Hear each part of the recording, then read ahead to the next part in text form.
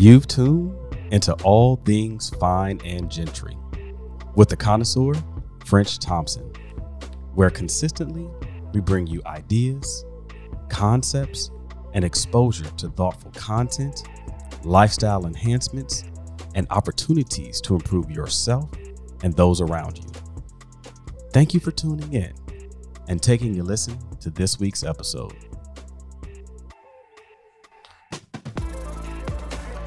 Welcome back to another episode of All Things Fine and Gentry. This is the connoisseur, French Thompson, and I'm so grateful for each and every one of you all for tuning in today. And if this is your first time tuning into the podcast, welcome. We would love for you to become a part of the listening audience. We would love also for you to like, share, rate, review, subscribe. Share this with your friends, your family, those you like, those you don't like. We just want to get the word out there. And to our returning listeners, the connoisseurs, welcome back.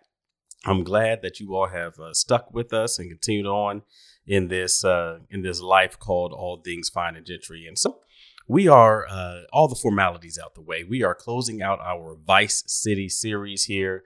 And what better way to do it than with the guests I have on today? We're going to kind of talk about a lot about how what we've learned over this series about, what we quote unquote call vices are really just, habits and lifestyles and in things that people indulge in that create them, that define them, that help to be a part of their personality, who they are, what they do, and looking at the positive sides of it. So we're going to dig right into it today. And I want to welcome to the podcast my guest, Erskine Hawkins. Welcome to the podcast, sir. Ernst, thanks for having me, man. Connoisseurs, nice to meet you all. Thank you guys for having me.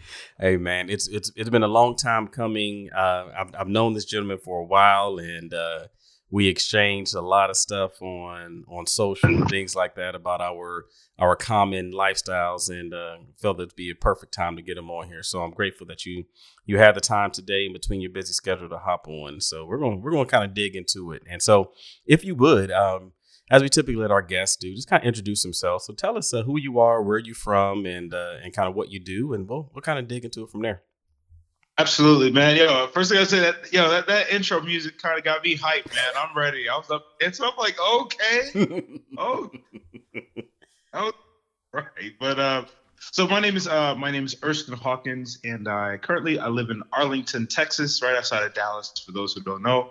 And was born in Mountain Home, Idaho, and really? My parents were, yeah, man, Idaho. Yep, that's where me and my family were from. Well, we're not actually from there, but my parents were military. Mm. They were the Air Force, and they met there and fell in love there and got married there and had all three of their sons there. So we're all, Air Force brats. But so I was there for about 8 years, 7 years, I think. And then we moved around a little bit and then landed in Wichita Falls, Texas, which isn't too far from Dallas.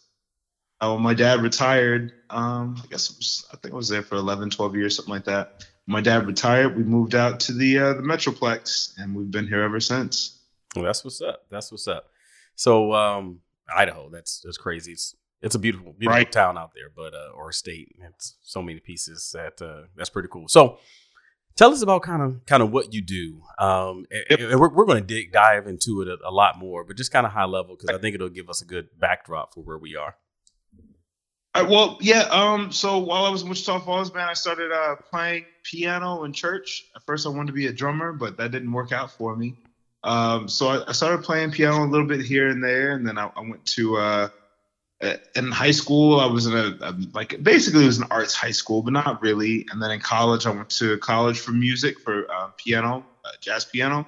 And then after college, I moved out to Newark, New Jersey. Really, it was Woodbridge, New Jersey, right outside of New York City. And then I would commute into the city every day, and then wound up going on tour with an artist named Chrisette Michelle. And then from there, I've toured with a whole bunch of different people, and that's kind of still what I do now. So I toured with her for a while, and then with this artist named Vivian Green, and then that snowballed into this girl named Zendaya, she's in everything now, but and then from there to Eminem, and then to Rihanna, and then like everybody few and far in between. So that's still what I do now. So it's a lot of a lot of traveling, a lot of getting up on these flights and traveling around. And then so not only a keyboard player, but also music director for some of those artists, and I would help put the bands together and rehearse the bands and blah blah blah and that kind of a thing. But basically, that's really it. I play keyboards and travel around and play. I love it. I just a few a few artists that you may or may not know, and I just play keyboard and travel around. That's the summary. I like that, sir. And depending on the circle, man, you say some of these artist names, like who? Like I mean, down to Eminem. Like it depends on the circle that I'm in. People have no idea who some of these people. Like even Zendaya. That used to be my one that I would ghost over and be like, yeah, fuck this girl named Zendaya. And she had her own show on Disney at the time, but like anybody over the age of 25 had no clue who she was. Yeah. Some people know Spider-Man and she's in Dunes. I mean, she's all over the place now, but like at the time, I would ghost over that. Ghost over Chrisette Michelle. I would just say I just travel. That's it. which is perfect because I mean we're going to kind of hit on both of those things, but I want to kind of get back into where it started, right? So I mean, was music in your family, or was it just something that you picked up on your own?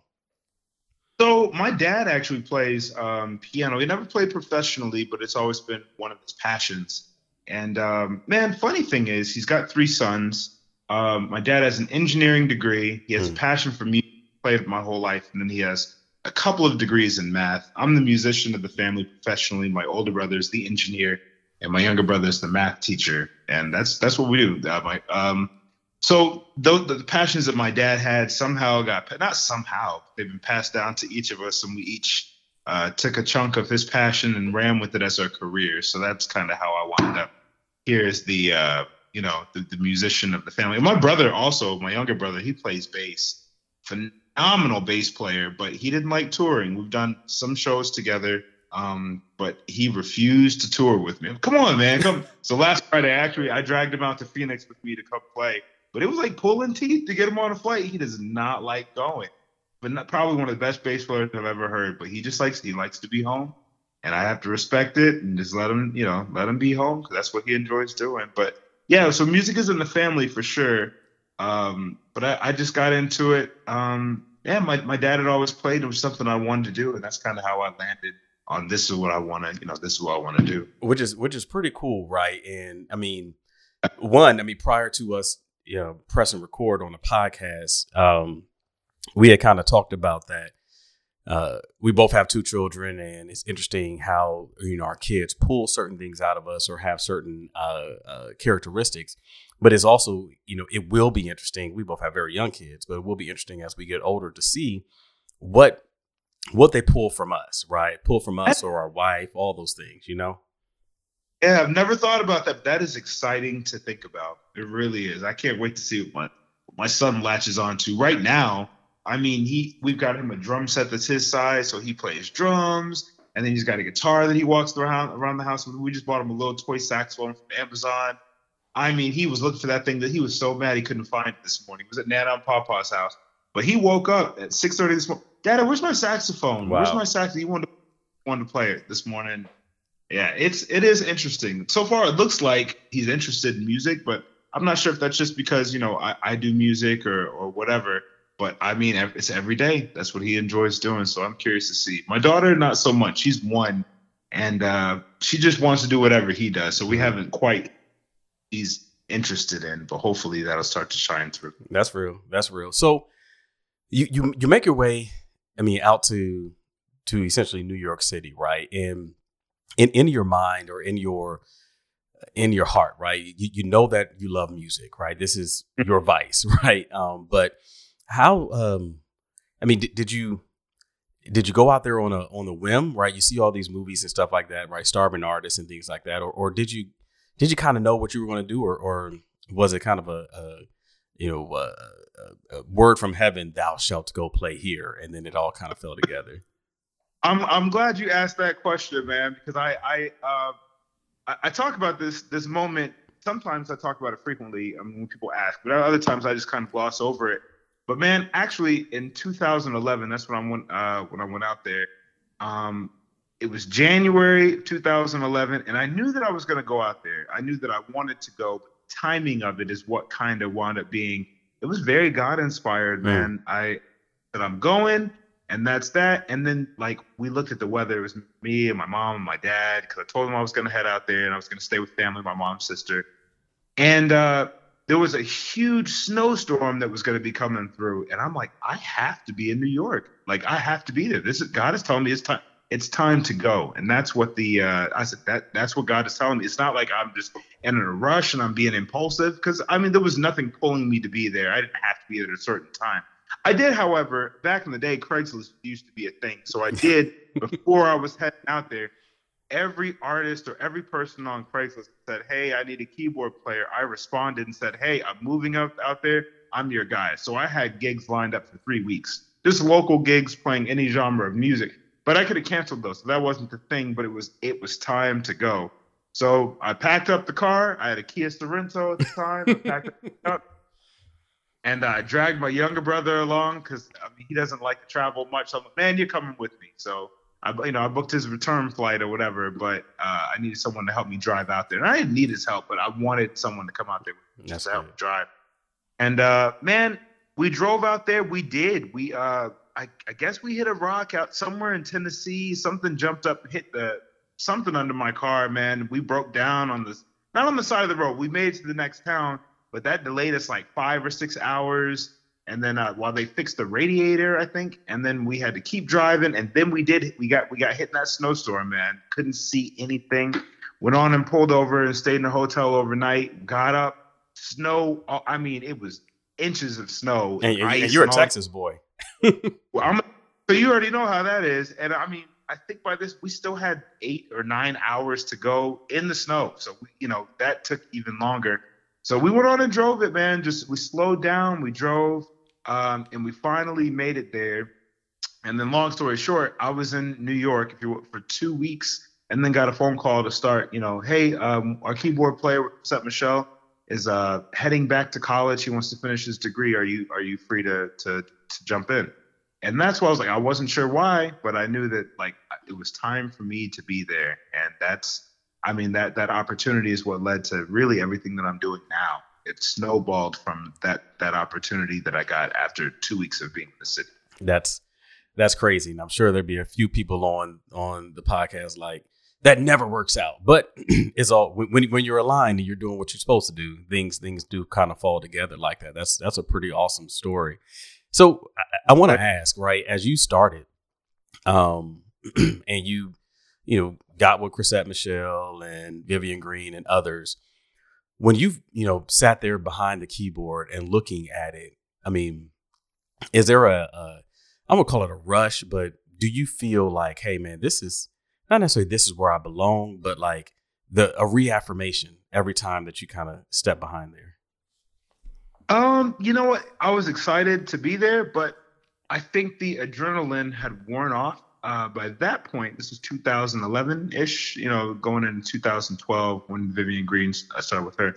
I was the music director at the Potter's House 2009, I think, or somewhere in there. I mean, in college, I definitely was there in college. So, I mean, once you're there with Bishop Jakes for a while, like it would take a lot to surprise me to get my adrenaline running. That's real. As far, I mean, and that was so. I mean, I was blessed in the way that was kind of my training as far as stages and as far as like platform. Like you're not going to find a bigger platform around the world than being there with Bishop Jakes, and he starts hooping and we're shouting and there's a whole bunch of that everybody doesn't know about that. But like as far as adrenaline goes, it takes a lot to catch me off guard now. So, but I am very thankful for the things that I've been able to do and sitting behind Chrisette and Vivian. I mean, I would look at it and say, man, I can't believe that I'm here. It's been, it was a long time coming, and I went to college for this and training for this to be a touring musician. I set my sights on that. Was it freshman year of high school? That would have been 2001, I guess. And I started I mean, it was a 10-year journey. A 10-year journey. 2001 is when I started working towards it, and 2011 is when I started doing it. So this is this is very interesting, right? So you kind of, as a part of your story, right? You've been on large stages. You were on the gospel side, the spiritual side. But you made a choice, right? You said, hey, there's still more that I want to do. How did you decide that you wanted to be a traveling musician versus being called an artist in residence, for lack of a better word? So Six Flags, I'm not sure. Well, when did y'all get to Dallas? We got to Dallas in 13 or so. Yeah. Okay, yeah. I think they had already stopped doing it. Six Flags used to do this gospel concert series out at they have this huge amphitheater out of Six Flags. It's like a 10,000 seater, 9,000, something like that. But anyways, every year they would bring in two artists on the same day. So I think one of the pairings was Kirk Franklin and Fred Hammond. One of the pairings was Donnie McClurkin and I think it was Mary. And then there was I think Tone was one time. I didn't, but there was there was a whole bunch of people. So anyways, I remember we used to go to that every year in my youth group when I lived in Wichita Falls. So we did the 2-hour drive up to Dallas and go to this thing. And I was watching and just worshiping one night at I think it was a Kirk Franklin concert. And I'm like, I want to do this. I really do. This is what I want to do. So as far as being an artist and just being a keyboard artist, that was just never something I desired to do, like writing my own music and doing that. Even to this day, people still, when are you coming out with your album? And I've done one. I mean, it's out there somewhere, but that's not something I'm passionate about. Like, I have no desire to sit down and like create music now. Maybe in the future I will. But touring and traveling was really the traveling part. But I've always loved to get up and go. If my mom was going somewhere when I was younger, I mean, when I was 9 and 8 and whatever, she's like, hey, I'm heading to the store. Oh, I'm coming. Put on my shoes. I love to get up and go. So that's, so to do that as for a living, that's absolutely what I want to do. And I wanted to marry that with, playing music. And that's, thankfully that's what I was able to do. It wasn't for gospel artists starting out, it wasn't gospel music starting out, but thank God that, I'm able to now do that with a few gospel artists here and there. So I still get to do that. That's good. That's good. So have there been differences? I mean, a lot of people, well, not a lot, but people will say that, music is music, right? It's the purity of it, right? Is the music. It's however is being used that can be, make it secular or gospel or whichever way you want to go from there. But being on the platform, being on the stage and, or being in the studio with these artists, do you notice any significant differences in regards to the artistry, I would call it, or the way that they approach their work, or is it very similar? Thankfully, it seems to be a lot of the same guys behind the scenes are like, they really run both sides of the gospel side of it and the secular side of it. So behind it's very similar. Like, they run very similarly, if you will. So a lot of the people in the band, a lot of the music directors and all that, they're in both worlds. So thankfully for me, I've never been on any kind of a tour where it's a lot of, just drugs and alcohol and this and that. And surprisingly, on Eminem's tour, you would think that would be like, oh man, that could be, whatever. It was a dry, the rule was, this is from him, it has to be dry backstage and clean, no alcohol at all of any kind. Wow. And that was for his. So there was no alcohol, no girls backstage, no nothing. It was clean and dry. So that was, you know what I mean? So that was the environment. Everybody's just sober. We're sitting around, we're talking, we're hanging out. So yeah, that's on that side of it. And on the gospel side of it, yeah, it's about the same. It's really even killed. I don't think I would put myself in a situation where I was uncomfortable. If I'm uncomfortable there, then I just wouldn't go back. And there have been maybe a couple of instances where it's like, you know what, I did that one time. I don't have to. Well, I've been in that environment one time, and now that I see what this gig is going to be, I'm just not interested in coming back. Which thankfully, I've always been able to be in a position to where I'm not hurting for money with anything. I go and I do them because I enjoy doing them. But I learned early on in this profession, like if you don't have money in the bank, you're going to be stuck doing whatever kind of gig that comes along. And then, what was it? There was a phrase my mom used to say. I can't quite remember it off the top of my head, but never let yourself be backed into a corner where you have to do something.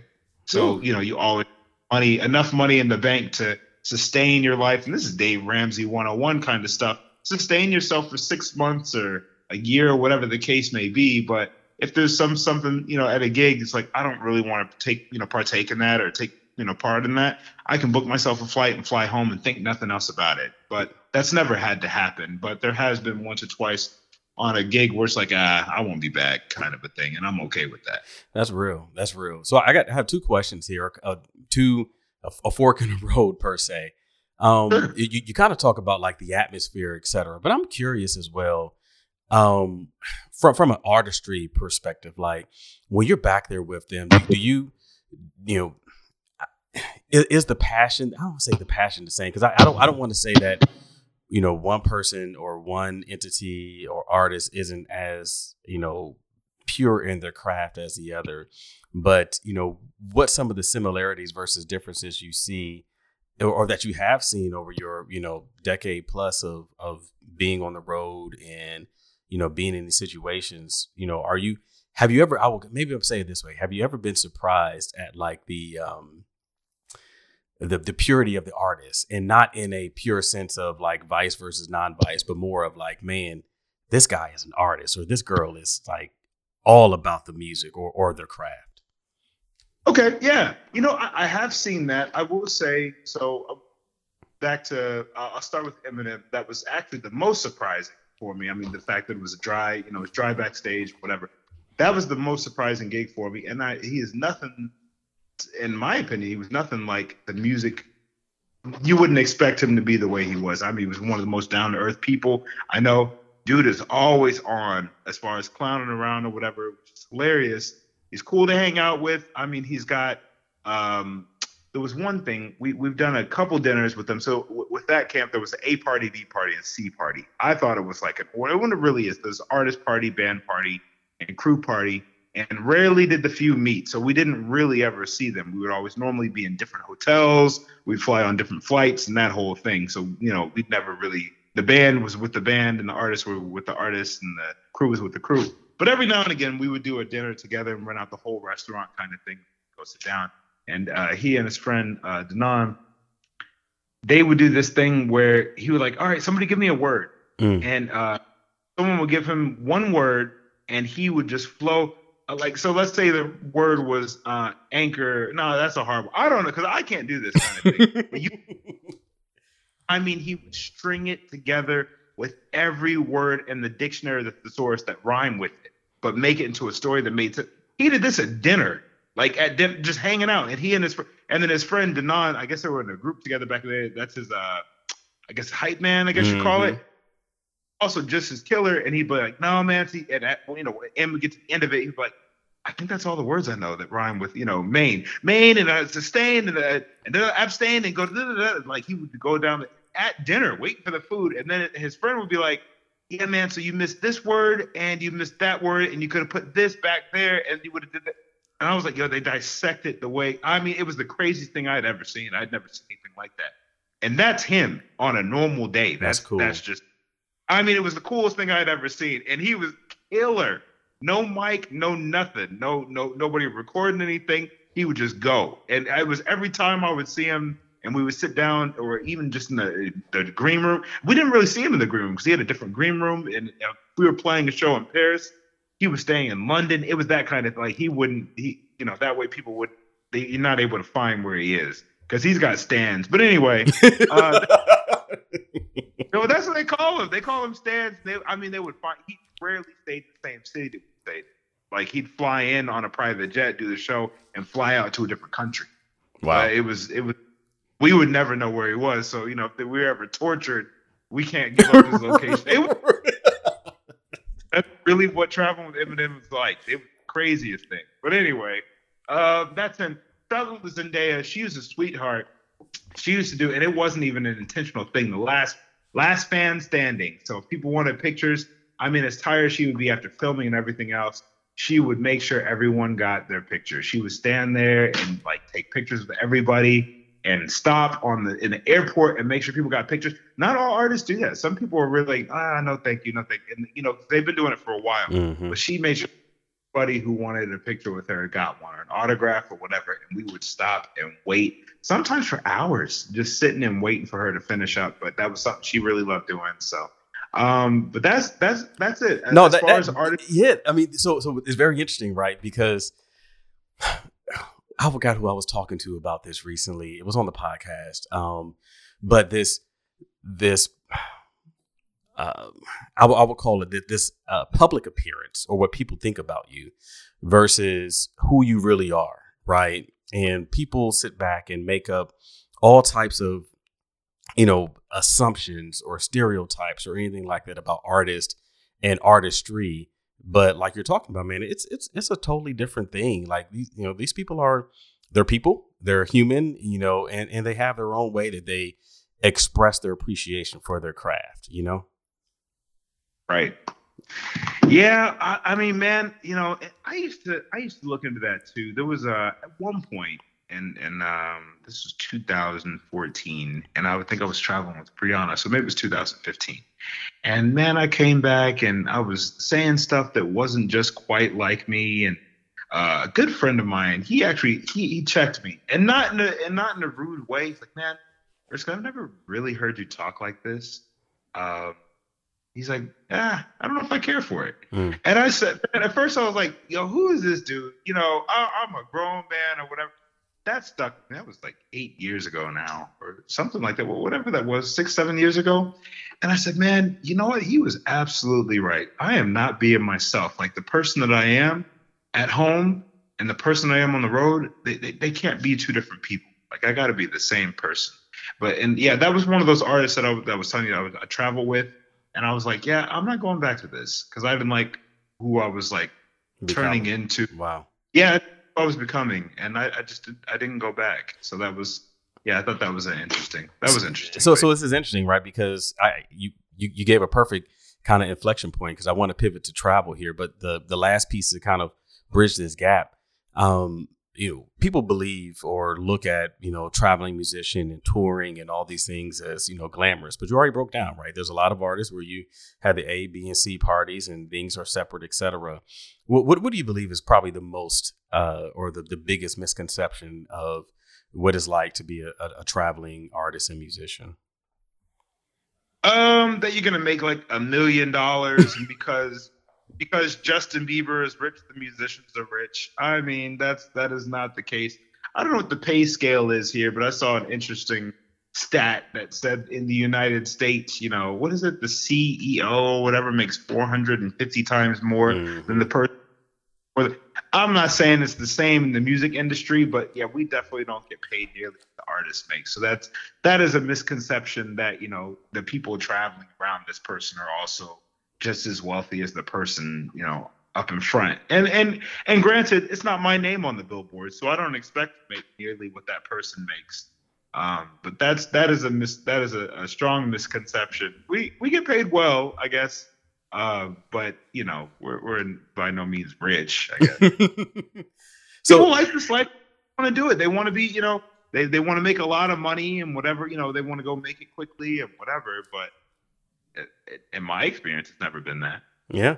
So it's interesting, right? So, but you do it because you, like you said, this is something that you want to do, but you also, like you said, you love to get up and go. And so let's pivot to travel here, right? So, I mean, obviously pre-pandemic, you traveled a lot, you did a lot of these things. And I don't want to say there's a pre-pandemic travel life versus post, but you and I have talked about it. We talk about it a lot, but go ahead. No, I mean, I was in this week was Take Your Wife to Work week with Babyface.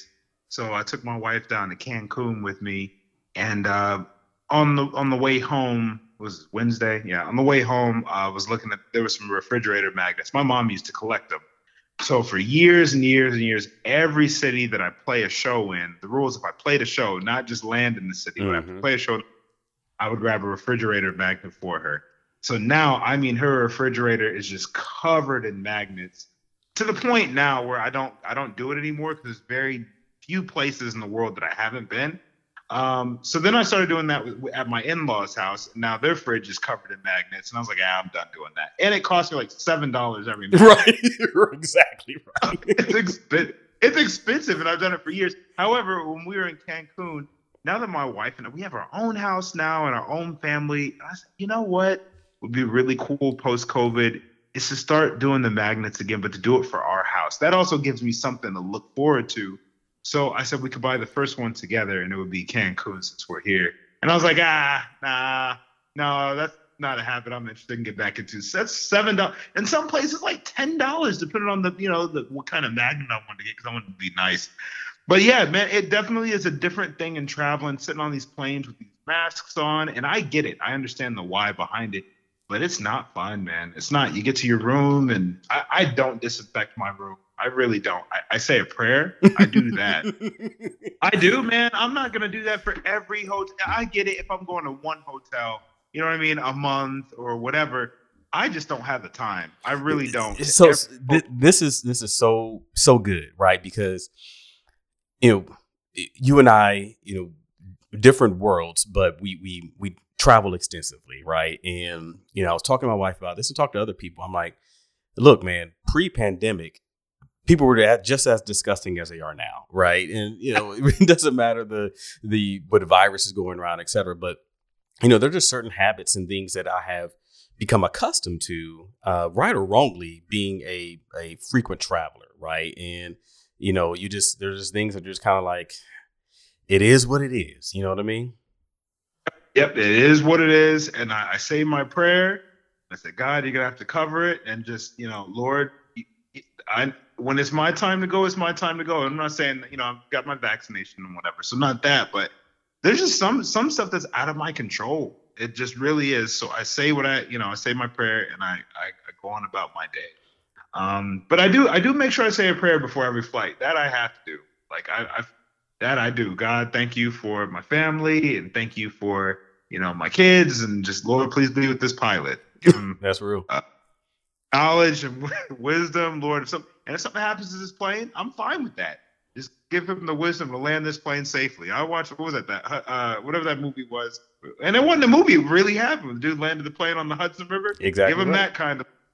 give him that, God. I'm okay with being on the plane, but just let me make it home. So let's talk about your vice of travel, right? And how you have, I would say, perfected your habits and your rhythm, right? We were chatting up, and for those who are kind of like, oh, they don't really talk about some stuff. Like, no, like, Erskine will post a picture of him in a seat on a plane, and I'm like, oh, that's Ford C on a 787 American. I know that plane. And so how have you, I would say, perfected your traveling, right? Because it's different being a leisure traveler versus, like, you do this for business, you do this for work. How have you perfected your methods and your hobbies and your habits as you made your way through airports and things like that? Well, the first thing was making sure you got TSA pre and global entry. It's a pain to get on the wait list for that. And I mean, it's even worse now. My global entry just expired. Expired here recently, but due to COVID, they've stretched it out. So I got 2 years to go back in and do another interview. But making sure you have that TSA pre, it's a lifesaver. The other week, I forgot where I was, but I know that line. Coming back, I mean, that line, the regular line to get through security, it was wrapped around the front of the airport. And they were rumbling and complaining, what's going on up there, and whatever. But the TSA pre-line had 3 people in it. I mean, excuse me, I walked on through that. That's a lifesaver in and of itself. Just knowing what to wear. I don't wear jeans when I travel. Sometimes I do, but if I do, they're like jogger jeans, no belt. I'll wear a belt. I don't want that thing to go off. Shoes, I'll wear whatever and wear my jacket. But for the most part, I just know what not to wear. I wear joggers because some of these flights, I'm just landing and going straight to a hotel, and I can change later. So it doesn't really matter. I'm not like landing and going straight to some place. So I make sure I'm comfortable when I fly. I used to wear these compression socks. I don't wear those anymore, but now I wear these like thick. They're like work socks. But that way I can take my shoes off and it feels like my carpet. I do wear those. Kind of just, I don't know, just to kick up. So that's one thing I do. I always bring my pillow. I make sure I have my chapstick. I use a restroom before I get on the flight because I like to sit at the window.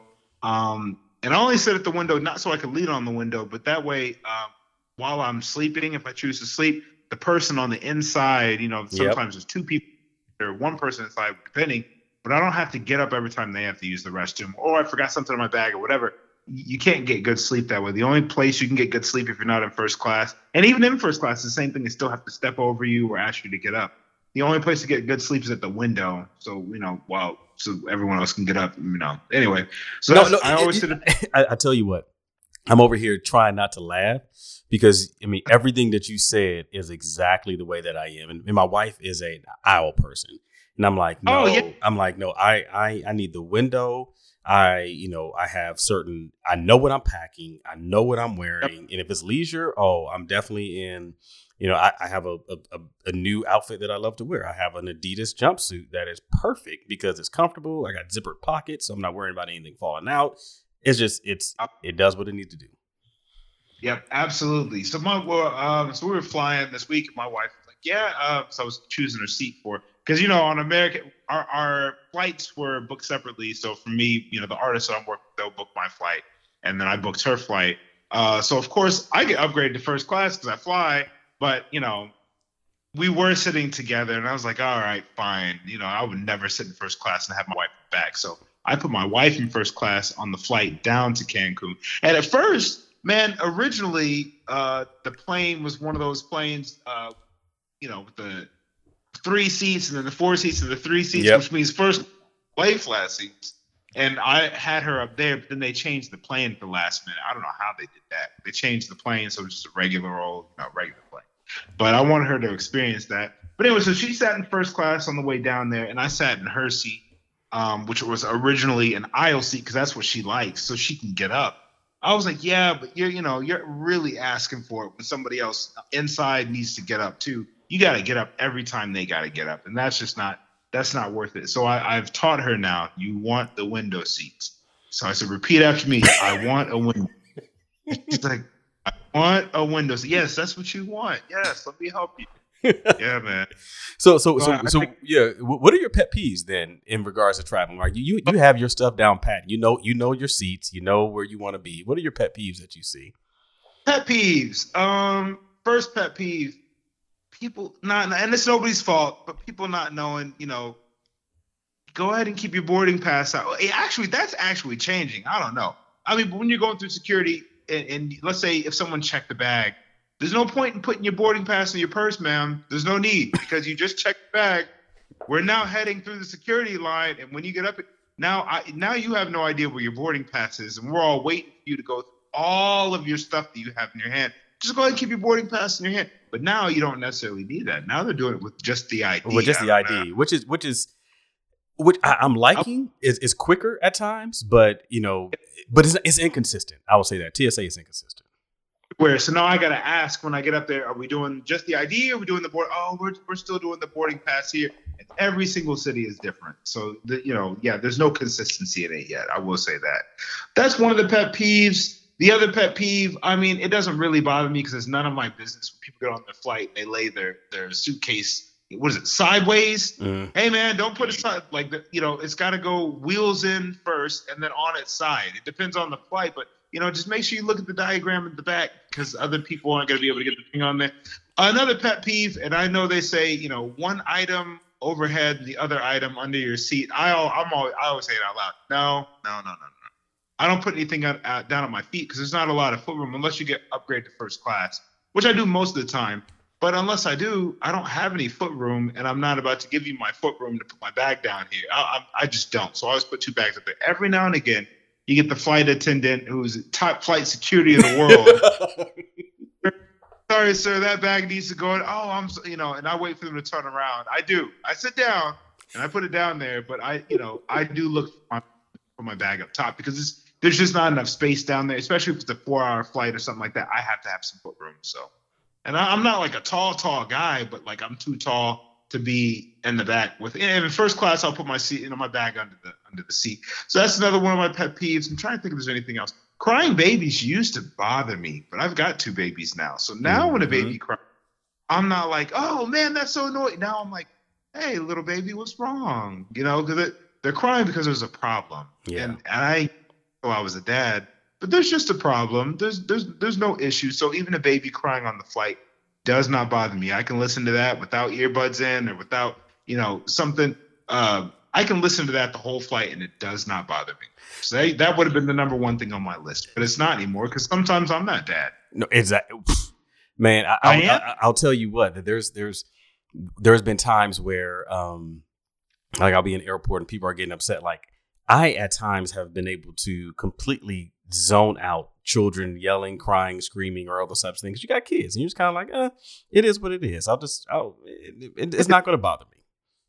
It doesn't bother me because if I was here with my kid, I wouldn't want somebody looking at me all sideways the way I used to look at people, when they're, I wouldn't want that. I want a little grace because me as a parent, I'm going to get it under control. Just give me a second. I got to figure out what my kid, let me just figure out what my kid needs. So that doesn't bother me anymore. I'm trying to think if there's anything else. I think that's really about it. That's really about it. And I've learned to tune everybody out, on these flights. I'm trying to get on the flight. I do my own thing. I don't know what's going on. I mean, the mask thing has kind of become a thing now, with people who are like, I'm not wearing this mask over my nose. That's kind of become like where I'm looking to see how many people in this country just won't just follow. If that's the rule at the airport, if you choose to fly, because you can always drive yourself from New York to California if you want to. Choose not to, you want to fly. The rule is the mask needs to be over your nose and mouth. And I mean, these people, there was one guy I was listening to him talk to his girlfriend. He was like, yeah, I always keep a cup in my hand. It's empty, but nobody needs to know that. And I just do that because as long as I have a cup in my hand, it looks like I'm drinking something, I don't have to wear my mask. Which is, so I tell people this, right? And this is why, in some ways, you just kind of like, it is what it is. Because people are nasty, people are disgusting, and people don't want to do what they're supposed to do. And it's kind of, I can't do anything about it. And it's funny because I don't want to say there's a different me when I travel for business versus personal, leisure. But I will say that it's interesting trying to explain to, leisure travelers or watching leisure travelers have their opinion about what should happen or shouldn't happen in airports versus business travel. You can always tell, right? The people that do this for a living, that this is just a part of their everyday life. They're the most, I will say, accommodating people out there, because there's nothing that ever really surprises you anymore at an airport, at a hotel, rental car, whatever it is. But you can always tell the novice travelers, because you're the person who has the most issues with everything that's going on. So like you said, you can just get in the car and drive. You know what I mean? Yep, you absolutely get in the car and drive. I mean, not knowing you can't bring 3 bags onto the flight, or you go in to check in and your suitcase weighs 75 pounds and, and it's always some sort of hiccup and I'm stuck behind you. So this is the me without sleep. See, this is why I don't like these early morning flights.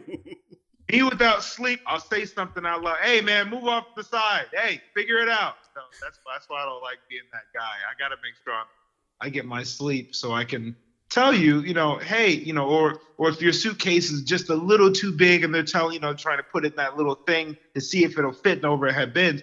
If you flip that thing around, it will actually, most of the times your suitcase will compress down and slide in there. If it's able to slide in there, they'll let you take it on the plane. Sometimes I tell people that. Sometimes, if I'm tired and upset and irritated, I don't tell folks that. There are very few suitcases that won't fit on that flight. Very few of them. If you do it correctly in that little bag thing, you got to do it. You got to turn your suitcase around to where the front is facing the back of that suitcase thing, and then it'll compress down evenly, and it will fit in there. Erskine over here giving y'all free knowledge. I'm just for all y'all flying Frontier and Spirit. I was like, this bag fits. It always fits, but it wouldn't fit that day. And she said, sir, and I was getting heated. And she's like, sir, calm down. I was like, no, I'm not going to calm down. It does fit. She's like, you're right. It does. want you to turn around. I want you to turn your bag around and slide it down the thing. I want to show you that. It does fit. She said, see, and I wasn't going to tell you because you were getting upset. But I'm going to go ahead and tell you just so you know.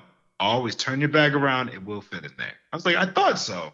But anyway, that was the old me. The new me. No. This ain't no old you. I want y'all to listen to this. He just told y'all that he get a little heated. She doesn't like going with places, period. And it's not a rude thing, because if we go to McDonald's and the food is cold, most times my wife will actually pull off and just be like, oh, we'll just heat it up at home. But that's not me, because I just paid. I didn't give you cold money. I didn't give you cold money. I gave you exactly what you were asking for. You asked for $9 for a meal at McDonald's. It's $9. I would take one, it ain't gonna be hot, but I would like what I paid for it. And I know in these moments, I'm not talking to the person at the register. I'm talking to McDonald's, the corporation.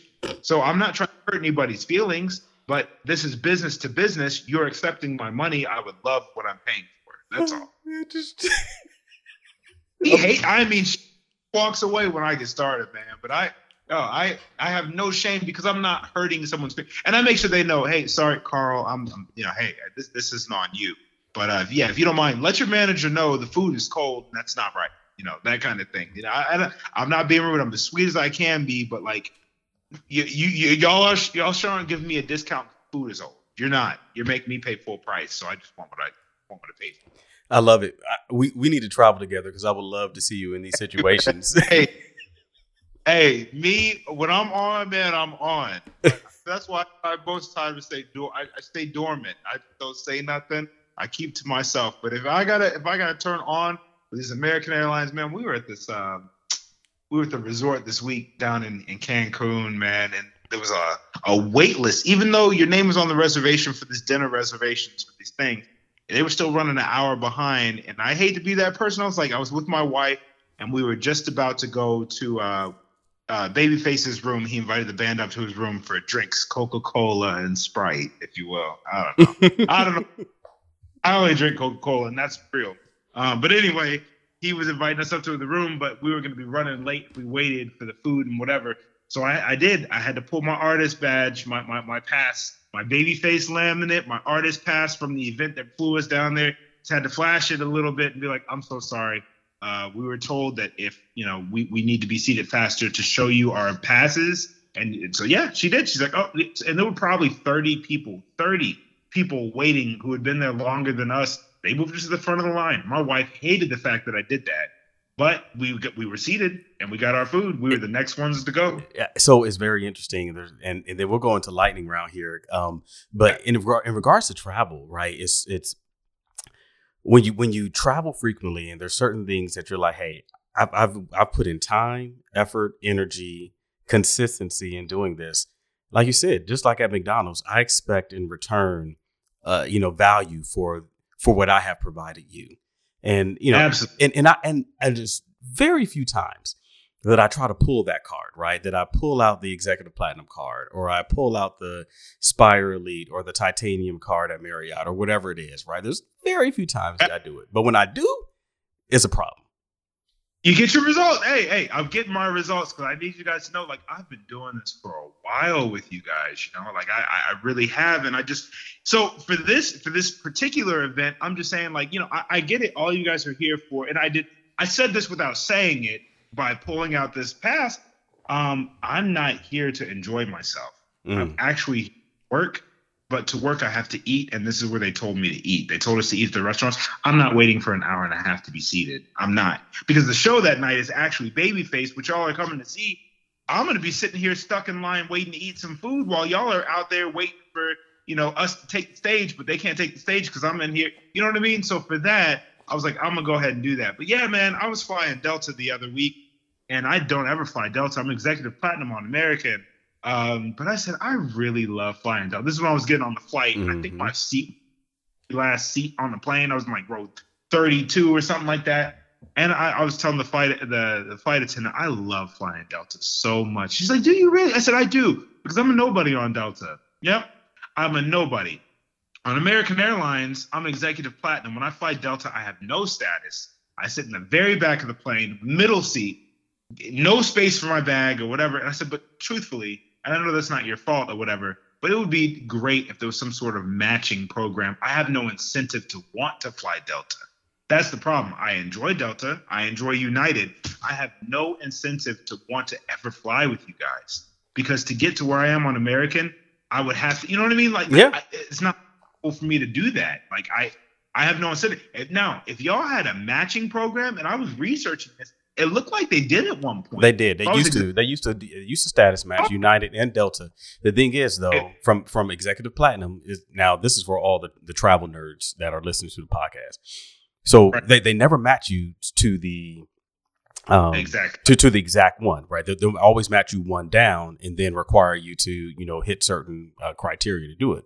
But Pandemic, they skimmed all that stuff back because they extended everybody's status for people that didn't even fly during the pandemic, right? And then, so essentially the roles are too full to be able to do this.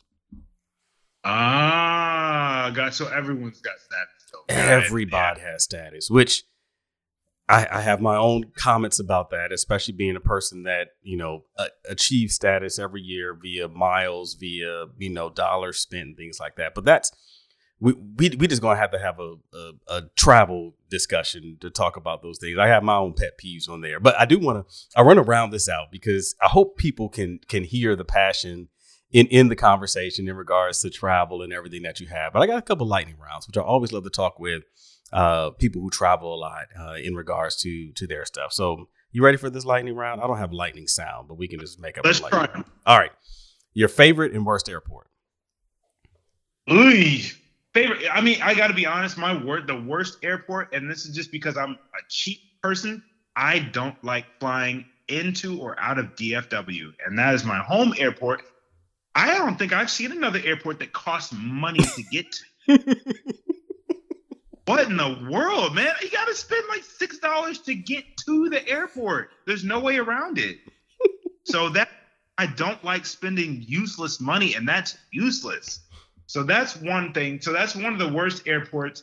I think my favorite airport, man, I don't know. I'm gonna let you. What do you think about your favorite airport? I'm not sure. They're all pretty much the same. You know what? Hold on. Where was I at this past week? Charlotte, North Carolina. They've redone their airport. I did think it was pretty cool in the boarding area for the American Airlines flights. Every seat now has the power at the seat, where you set your phone on the armrest. The wireless charging?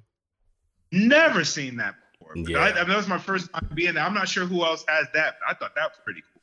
Yeah, so I actually like DFW a lot because you're not stranded to terminals. You can always get around to where you're going, right? You can walk to every terminal except for E, but I can get around. Right. My worst airport, and I was just talking to some people about this recently. My worst airport would have to be either Atlanta or Denver. And it's because, really? Yes, Atlanta, because their terminals are too long and it's old. Like, it's just dark in there. It just feels just packed. But Denver, the security line at Denver is always just too long, even on pre-check at times. Because unlike DFW, another reason I like DFW, you have 3 security entrances at every terminal, so you can spread everybody out. But places like Atlanta, places like Denver, where they're funneling everybody into the same checkpoint, it's a problem for me. You know what? I've never thought about it that way, but I guess that makes sense. Yeah, there's one way into that thing. No matter which terminal you're at, you got to go in through that entrance. Yep. Yikes. Yep. Yeah. No, I've never really had any problems in Atlanta. I like going to the. Atlanta has always been cool. Denver's always been cool. I've never really noticed the problems. I mean, I guess in Denver, yeah, you know what? They were doing construction there right before the pandemic started. They're still doing it. Mm-hmm. They're still doing it? Yeah. Yeah, that made it a little bit tougher to get the security there. So we had to be there a lot sooner. I don't like, and I said this to you on the thing, man, that the boarding area is for chumps. So I don't really try to get to the flight early. At one point, like that we can go to the lounge and whatnot, but now, instead of even wasting my time in the lounge, I don't like being in the airport longer than I have to be. So tomorrow, my flight is at 7 a.m. I was already planning. I'm gonna leave the house at 5:45, which gets me, and I'm gonna park right at the door. So I should be there 5:30, which is actually a little early, but I'm coming from my brother's house and they're doing a little sleepover thing tonight, the kids. So I'll be there at 5:45.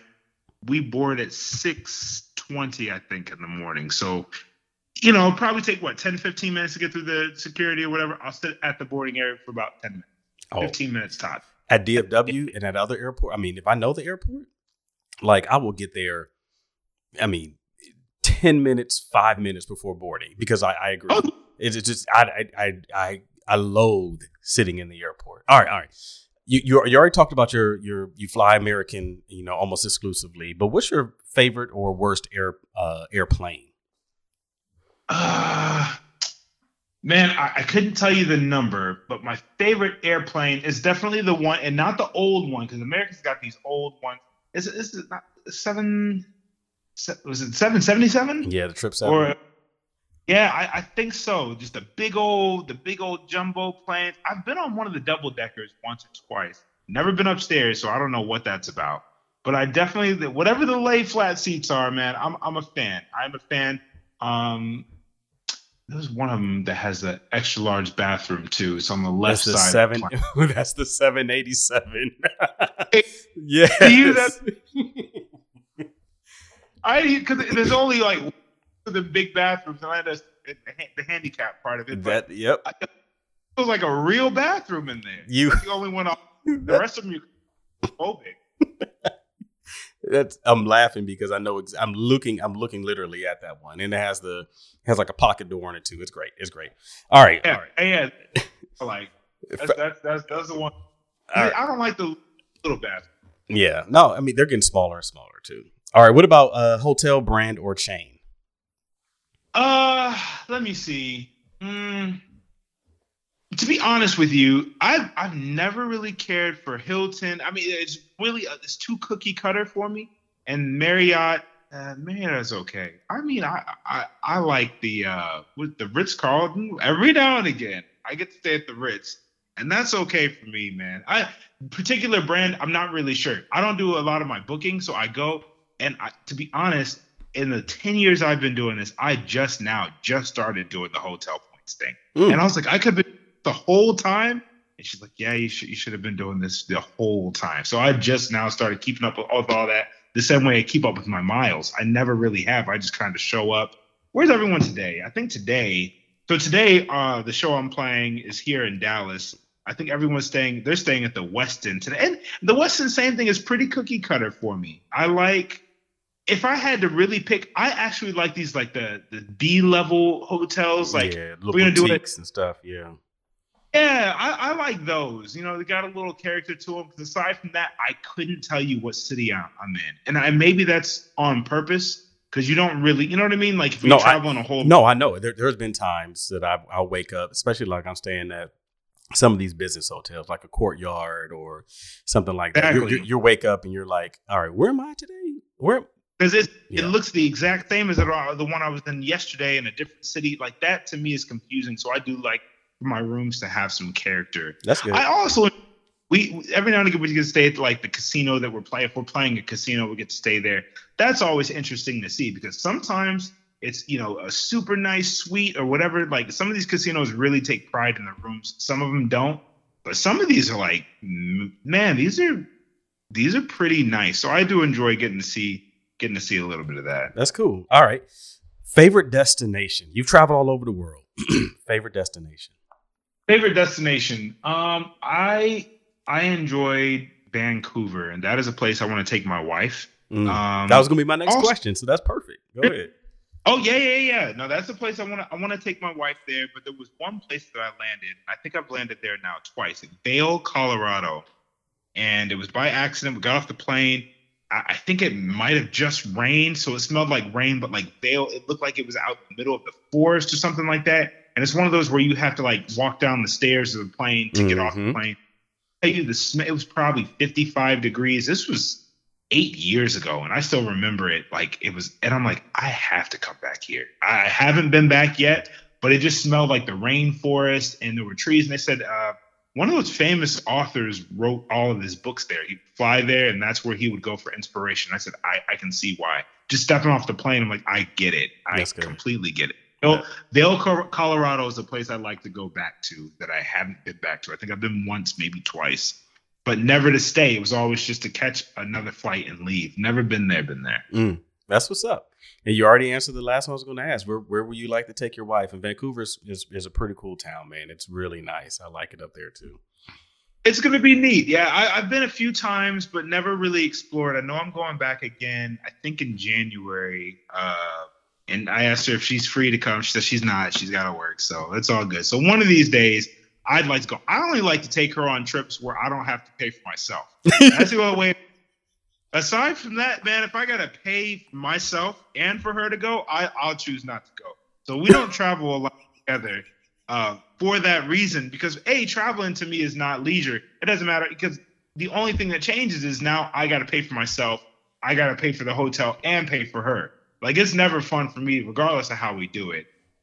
So that's why if we're going to go on a trip, it has to be a work trip. She's coming with me next month. We're going to New York City, but I'm not paying for me. I'm not paying for the hotel. I'm paying for her. And this will be the kids' first trip since COVID started. So they're also coming to this. This is the Thanksgiving week. So it'll be like the Sunday before Thanksgiving, Sunday, Monday, Tuesday. Erskine is the cheapest traveling artist you will ever know. Apparently. Hey. Don't spend per diem. I don't do any of that stuff.